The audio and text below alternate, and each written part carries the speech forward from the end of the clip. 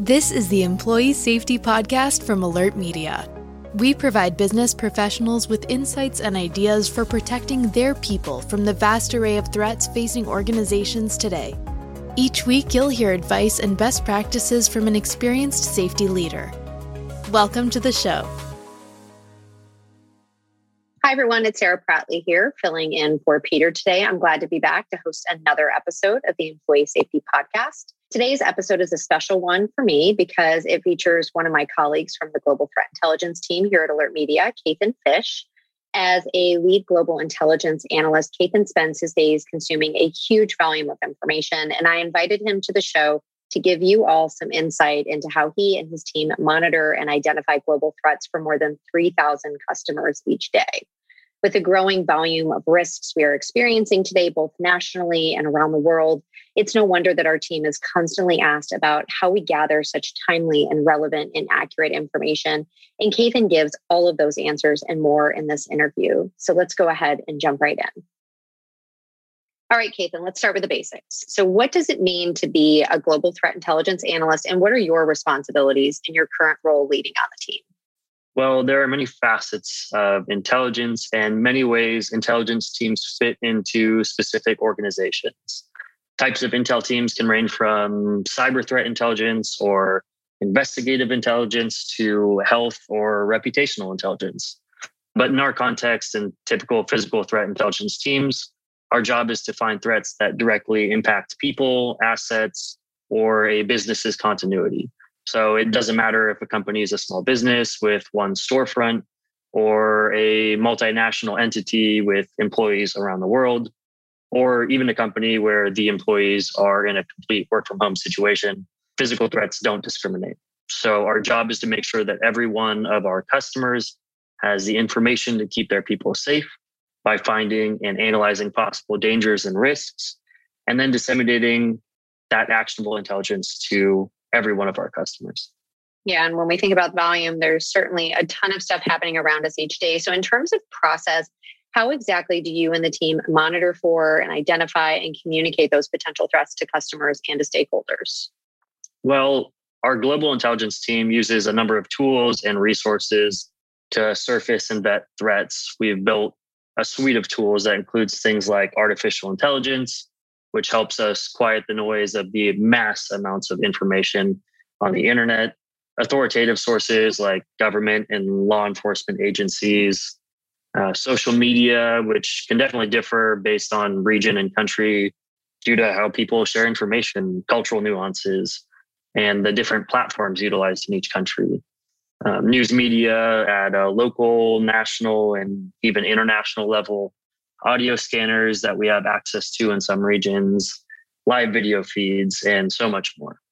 Every day, my team has anywhere from 3 to 5 analysts on the shift. Each analyst is assigned a specific region or regions of the world, and their primary job is to sift through all of these sources and find information indicative of a possible threat. So we analyze that information, and if we determine that it might impact people now or in the future based on its location or its possibility of physical harm or disruption to transportation or infrastructure or health risks or a host of other indicators, we write that alert.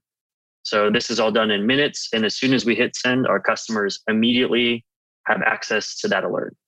And based on their specific settings, our software will automatically alert their employees within a specific proximity to the threat, but each customer can ultimately choose to manually send alerts if the initial information doesn't necessarily meet the threshold for automatic notifications. And Kathan, why don't we talk about some of the different threats that our team is monitoring? Can you give us an indication of some of the things that we're watching for around the globe?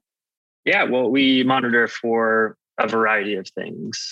This can include natural disasters to severe weather to violent crimes and civil unrest, even water boil notices that may impact drinking water for employees of our customers. So there's a variety of different things that we look for all across the globe. Yeah, it is such a variety. There's so many different things going on. And we really have such an amazing team of experts with outstanding and diverse backgrounds, yourself included. Why don't you go ahead and talk about your background in threat intelligence and how you got started in this line of work? Well, I got into the intelligence field through the military. I enlisted a little over 7 years ago and commissioned as an officer in 2019. I'm currently a military intelligence officer in the Army Reserves, trained as an all-source intelligence officer, but currently working in signals intelligence. After commissioning, I wanted to align my career with my military background. So I started working on signals and threat intelligence with Pinkerton at a big social media company. We primarily worked with on and off platform threats as well as physical threat intelligence. And after learning about Alert Media, I made the shift here and have had such a rewarding experience. We're so excited to have you. You're such a valuable member of the team. Throughout your career, what trends do you think have impacted how you approach intelligence gathering in particular? That's a great question. And to be honest, the sheer volume and availability of information has definitely impacted how we approach our jobs and how security professionals identify threats that are most impactful to their people and businesses everywhere. The web is a big place, and the way that people utilize social media and disseminate information, the internet constantly changes. So in turn, we are always refining our sources, establishing processes that let us identify threats quicker than our competitors, and continuously train our analysts on the very fast and ever evolving practices of open source intelligence. It's becoming harder and harder for any one person or team to truly capture all of the threats that may impact their business. So we try to take pride in being at the forefront of not only the software aspect of the field, but also bringing so much diverse experience to each one of our customers through our team members. Great. And I feel like, there's just so much going on. And like you said, it's just such an evolving space. Now that we have that context, why don't you go ahead and walk us through a typical day in your role? I'm glad you asked that. And if you asked anybody on my team or anybody on our global intel team, they would likely tell you that there is no such thing as a typical day as a threat intelligence analyst. One thing that we can count on is that nothing will be the same as the day before. However, because we are on a team that operates 24/7, 365 days a year, we do have processes and procedures that our team follows when we are coming into a shift so that we're better prepared to take on whatever is going to happen that day. Typically, we'll have about 30 to 60 minutes to read in, to get acquainted with what's going on in the world. We're always overlapped with the shifts prior and following, so we're fully covered during this time.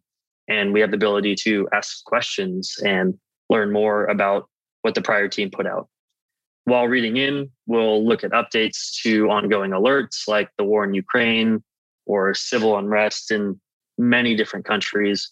And we'll read through the smaller kinetic alerts that are unique to that day, like a shooting investigation or a hazmat incident that is evacuating a hotel. At the beginning and end of each shift, we'll have a meeting that we call a handover, where the current shift fills the incoming shift in on what threats are especially pertinent, anything that they should keep an eye on. And this is the typical time that we'll discuss or ask questions about any of these ongoing alerts.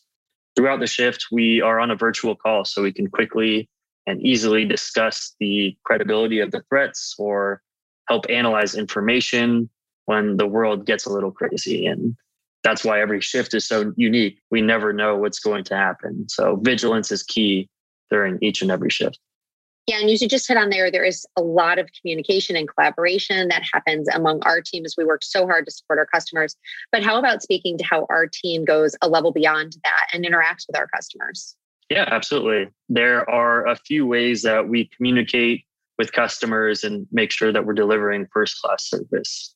The first way is through our incredible customer success team, who works with customers every day to support their emergency communication use cases.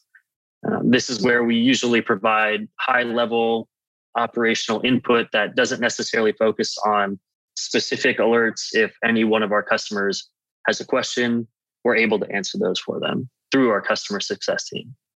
They also give us impactful stories on how the intelligence that we provide helps people across the world. It's a nice way to hear that the work that we are doing is having a positive impact. The second way that we communicate to customers is through our recently launched Analyst Access feature that provides customers with a direct line to us, the analysts on shift. So at any time on any day, customers can chat with an analyst, which enables us to provide as much additional context as possible to help customers navigate specific threats. A great recent example was regarding a tornado that made landfall in the middle of a Midwest town. It inflicted severe damage to commercial and residential buildings. One of our customers had interest in the area and messaged us for information on injury counts and specific damage reports and a few other pieces of information that we were able to provide, such as detailed accounts of damage across the region, geolocated buildings and addresses that were damaged in the tornado, and photos and videos of the aftermath, which helped this particular client better navigate that situation for their employees and their customers. Yeah, Keith, and I'm glad you mentioned that example. It's been really exciting to see how our customers are leveraging our team through the chat feature. We've, of course, already seen an alarming number of tragedies and disasters this year, both on the national scale and, of course, globally. We've got the war in Ukraine, extreme weather. There's the ongoing pandemic. There's this increase in mass shootings in the US that we've seen in recent weeks. How do you feel like the team is impacted by these events? Well, monitoring these threats takes a mental toll for sure, especially since the reality is that our job is to report on things that could potentially harm people or have already harmed people. We really have to compartmentalize what we see. So digging through countless pieces of media and information of violent or physically harmful incidents to provide the most accurate, detailed intelligence reports that we can is oftentimes heartbreaking. I grabbed some data from our team, and year over year, the number of threats that we've sent out has already doubled. So quite an increase in volume and actionable intelligence that we're able to send out. Yeah. And as you mentioned, this kind of work, it's difficult, right? But it's also incredibly important. How do you stay positive and passionate about the work that you're doing? Personally, I stay positive about the work that we do because our whole mission is to help people. People are our goal. So every piece of intelligence that we send out is sent in an attempt to save lives and keep people out of harm's way. Even from a business perspective, an effect of a lot of the information that we provide helps minimize loss and protects people's livelihoods. But it's also important for us as analysts to disconnect from work after shifts or on our weekends. It's definitely hard not to keep tabs on everything going on in the world because it's habitual for me to constantly monitor global events. So to get away from that, I like to go to the gym or go on runs before my shift. It helps me clear my head and get ready for the day. But I make sure that on the weekends, I'm doing hobbies that I enjoy, spending time with loved ones and recharging. Something that I really try to instill on my team and hopefully by extension, the whole global intel team is to take care of our physical and mental health first and foremost. Yeah, absolutely. We have such a mission-driven team that sits in such a mission-driven organization. And there's so much importance in the work that we're doing, but also taking time away from the work that we're doing to stay healthy. Well, to wrap things up, I would love if you could tell us about a great day you had on the job or maybe a memorable moment that stuck with you from your current role. Do you have any specific stories that come to mind? Yeah, absolutely. I've had many memorable moments while on the team. And honestly, every day is a great day simply because we're trying to make a positive impact. But one particular incident that stood out to me was the shooting on the New York City subway in Brooklyn on April 12th of this year. I got on the shift as the manhunt for the shooter was going on and learned more about the incident while reading through all of the alerts and updates and information that we provided. I ended up texting my brother-in-law after seeing the location to make sure that he was okay because he lives in Brooklyn near where the shooting occurred and commutes on the exact subway that the event took place. But in a world collides sort of way, I remember that he actually works for one of our customers. And he told me that he received text alerts through our platform way before I even texted him. So it was one of those times where I personally was thankful that he had received our threat intelligence alerts and that his company utilized our platform because it kept him safe and continues to keep countless other people safe as well. That's great. It's always awesome when those things hit home. Keithan, thank you so much for being here today and for sharing your day-to-day activities with us. I really appreciate all the incredible work that you do every day, in addition to all the work that our team is doing to help organizations keep their people informed and safe and well. Thank you very much for having me on the podcast, Sarah. I'm super grateful to be able to share a little bit about what we do on the Global Intelligence team, and I thoroughly enjoyed my time here. Awesome. Okay, well, if anyone has any additional questions for you in particular, Keithan, how's the best way for them to connect with you? Well, if anyone wants to connect, my LinkedIn profile is linkedin.com/KeithanFish. It's like Nathan with a K. Awesome. Thanks again, Keithan, and all of you for joining us for the Employee Safety Podcast. I always enjoy filling in for Peter where I can, so thanks for having me back.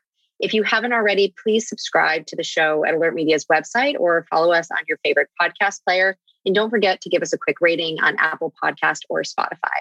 Have a safe week, everyone. Thank you for listening to the Employee Safety Podcast from Alert Media, the industry's most intuitive emergency communication and threat intelligence solution. To learn more about how to protect your people and business during critical events, visit alertmedia.com. Until next time.